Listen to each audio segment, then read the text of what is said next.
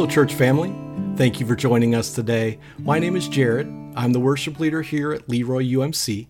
This week, we are starting a series titled God at the Movies, and the first movie we'll be diving into is Bruce Almighty. Let's go ahead and send it over to Pastor Matthias. There's a famous quote that at different times has been attributed to everybody from the French philosopher Voltaire to Mark Twain. And the quote reads, "In the beginning, God created man in his own image, and man has been trying to repay the favor ever since." Whoever actually said it, that person wasn't just being very clever and witty, but in many ways, they were also being very accurate. We do create God in our own image sometimes, or at least that is to say, we all imagine God in our own image sometimes. Now, I know that may sound a bit shocking, maybe even borderline blasphemous to say, but think about it this way. We all think and imagine things in ways that make sense and are familiar to us. And so when we try and picture what God Almighty might look like, it's usually in ways that make sense to us. And that's been true throughout most of Christian history, from medieval artists who imagined God as a great warrior king dressed in battle armor, to Michelangelo's painting in the Sistine Chapel of God as an older Italian gentleman with a long beard stretched out on clouds. We can only picture God through the lens of the time period that we live in. We can only understand God in terms of the norms that make sense to us. And when the average American thinks about God, they are most likely to think about a wise, calm, reverently powerful, yet compassionately loving figure with the voice of Morgan Freeman. Bruce Almighty came out in 2003. It is almost a decade old. That makes me feel really old. It was an instant success. It made $484 million across the globe, and 18 years later, it remains a movie that church youth groups everywhere can quote almost perfectly. The image of God that Bruce Almighty gave us connected in a powerful way with audiences. It left a genuinely lasting impression on our cultural imagination, and it did so because it was an image of God seen through the eyes of a 21st century American. A wise, humorous, loving grandfather makes sense to us and may even be exactly what we hope our Lord is like. But here's the question that movie clip leaves me with, and the question that some of you may even be asking yourselves right now, even as you fight the urge to imagine Morgan Freeman narrating the Israelites marching through Exodus like penguins marching through the Antarctic. Is it right to imagine God like us? Should we depict God in ways that are familiar, in ways that make sense, and even resemble us? That's the question we're confronted with every time we encounter a depiction of God at the movies. The question behind every film, every painting, every drawing, every sculpture, every piece of art that has ever imagined God. The way we imagine God matters. And is it right to imagine God like us? Believe it or not, the earliest Christians actually didn't think it was right. For the longest time, in fact, Christians refused to depict God pointing to scripture passages like John 1:18 that says, "No one has ever seen God," or Exodus 33:20 that says, "No one can see God and live."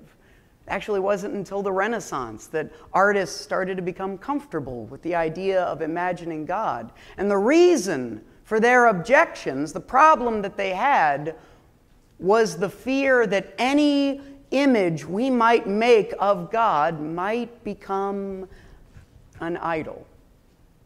It's the fear that the way we imagine God might be mistaken for the God. And that is not necessarily an unrealistic or hypothetical possibility. That is a problem that has come true more than once.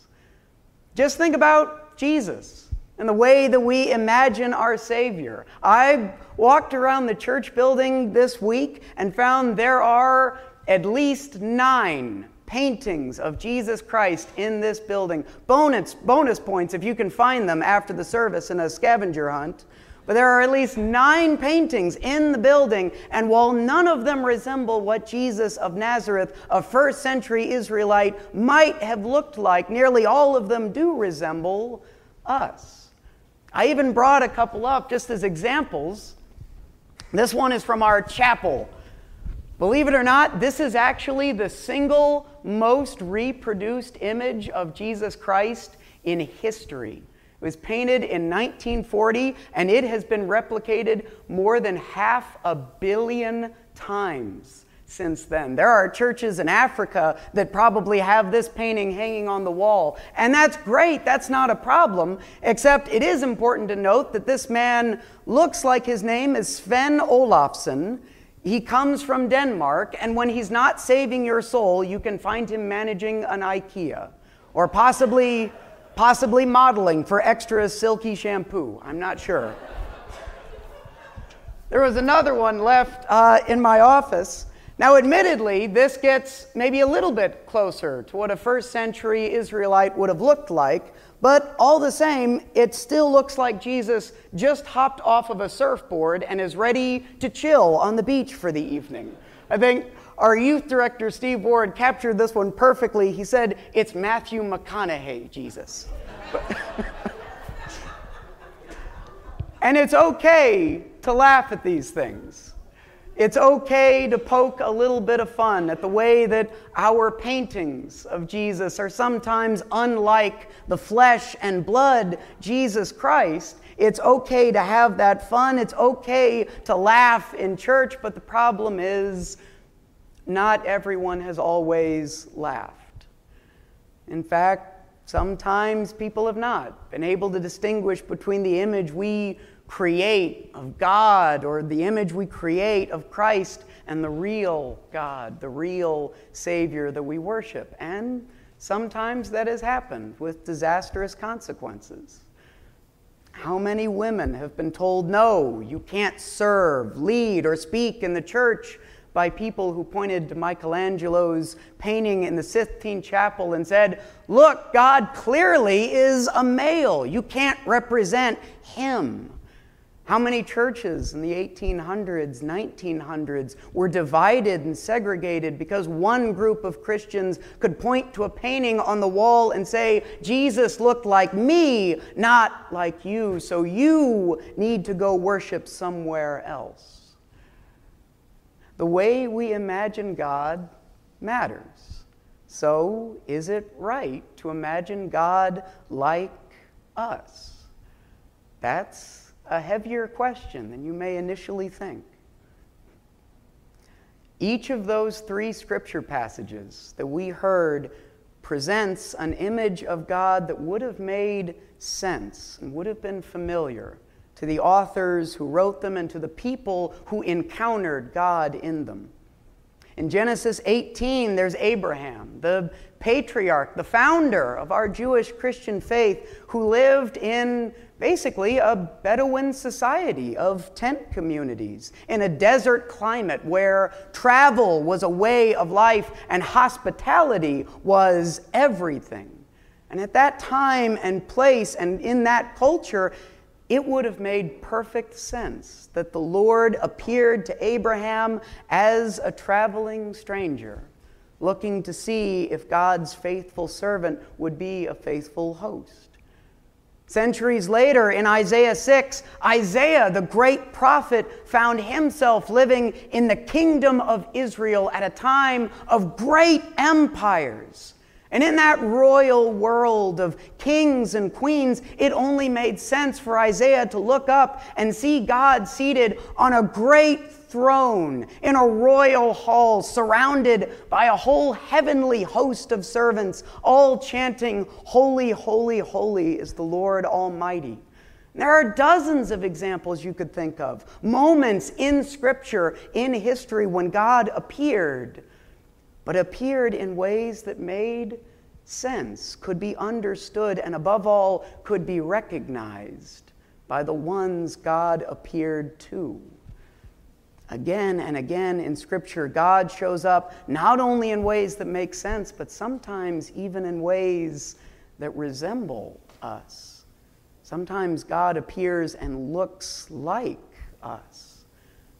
However, it's not until the very end of the story that I think we get a glimpse of the reason why. Centuries after Abraham and Isaiah, in a time and place of, to be honest, unbearable suffering and loss, the disciple John sees one of the most profoundly beautiful and memorable images of God that you will find in all of Scripture. It's worth hearing twice. John says, "I looked and saw a new heaven and a new earth, for the first heaven and the first earth had passed away. And I saw the holy city, a new Jerusalem, coming down out of heaven, and a loud voice from the throne said, 'See, the home of God is among mortals. God will dwell with them. They will be God's people, and God himself will be with them.'" And maybe that's the one missing piece of the puzzle, the one silver lining of real hope behind that centuries-old question of whether it is right to imagine God like us. God so often appears in ways that are familiar. God so often moves in ways that we can understand. And God so often plants a desire in our heart to imagine God like us, because God is not just like us. Our God is with us, no matter who we may be. We all imagine God as we are in ways that are familiar to us, that make sense to us, in ways that speak to who we are and to what we go through in this life. And yes, it's true, terrible things have happened and can happen when we mistake our image of God for the God. The image we create can never become the Creator. But the great joy to be found and the incredible gift on the other side of that risk is the joy of knowing that yes, we can, and maybe we even should, imagine God like us, because from the moment God first appeared as a familiar stranger to Abraham, our God's greatest and ultimate vision has always been to be a God who is among us and with us. We worship a God whose first greatest blessing was to make us in God's own image and say that we were beautiful.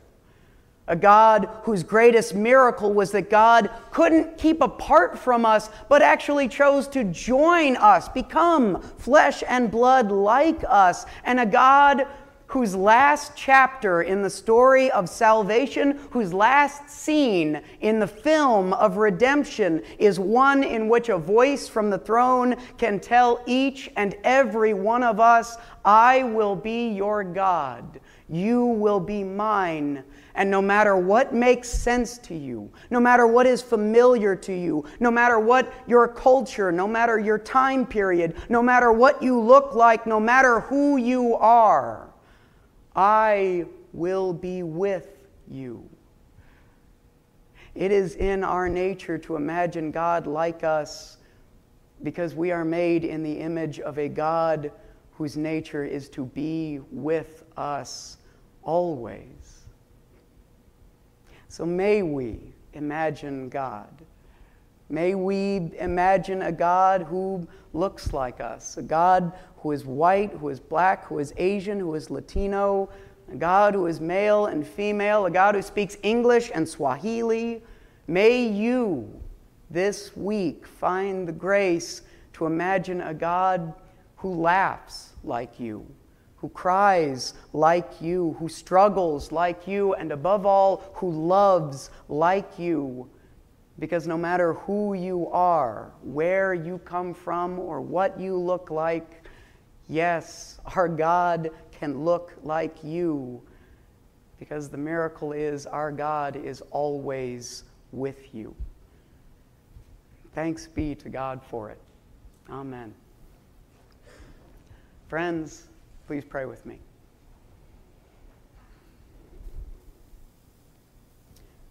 Holy God, in our daily routines and in our life-changing moments, help us to always see you. Help us to see you where we are because you are beside us. Help us to see you in whatever we face because you are for us. And help us to see you as we are because you love us. Lord, this morning give us the faith to discern the ways that we need to imagine you like us as we discern the ways that we need to know you are with us. And Lord, as we come to recognize you, may we grow to understand the face of our hope, our deliverance, and the God who is among us. In Christ Jesus' holy name we pray. Amen. Again, thank you so much for joining us this week. From us here at Leroy UMC, God bless and keep you safe this week. Go in peace.